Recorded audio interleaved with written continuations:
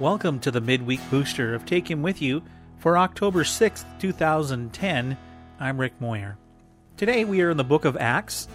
We're going to be in Acts chapter 12. That's when King Herod got into his head to go after some of the church members. He murdered James, John's brother.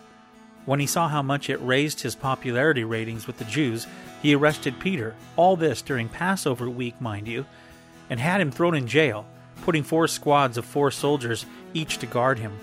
He was planning on a public lynching after Passover.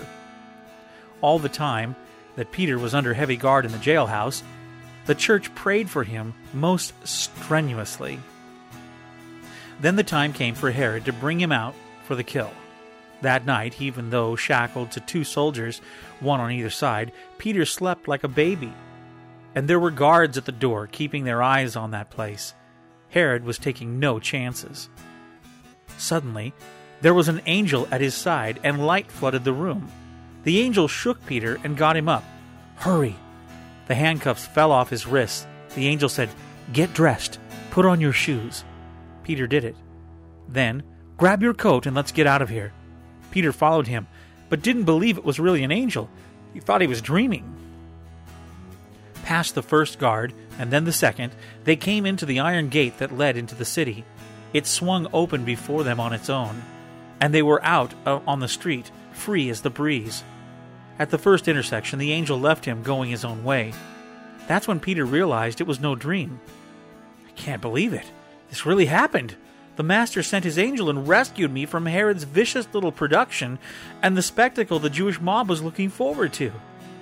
Still shaking his head, amazed, he went to Mary's house, the Mary who was John Mark's mother.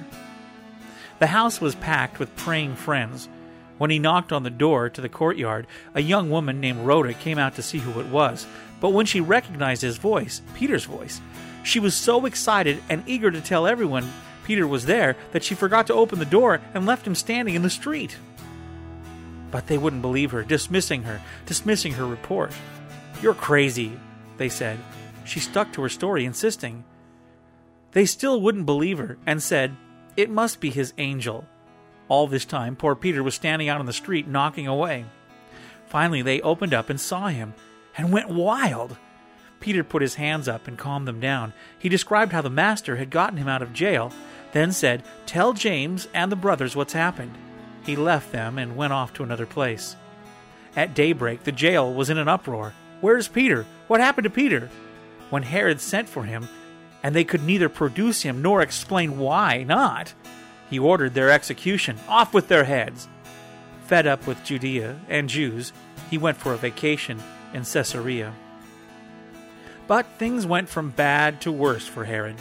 Now people from Tyre and Sidon put him on the warpath, but they got Blastus, King Herod's right-hand man, to put in a good word for them, and got a delegation together to iron things out, because they were dependent on Judea for food supplies. They couldn't afford to let this go on too long.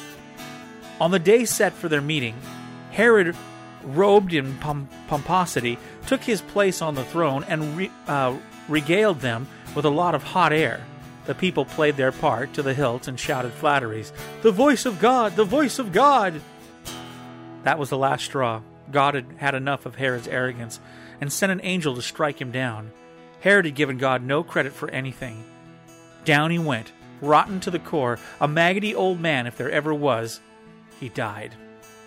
Meanwhile, the ministry of God's word grew by leaps and bounds.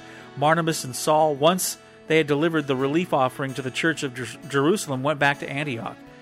This time they took John with them, the one they called Mark. And there you go. That's your midweek booster. I hope you enjoyed it.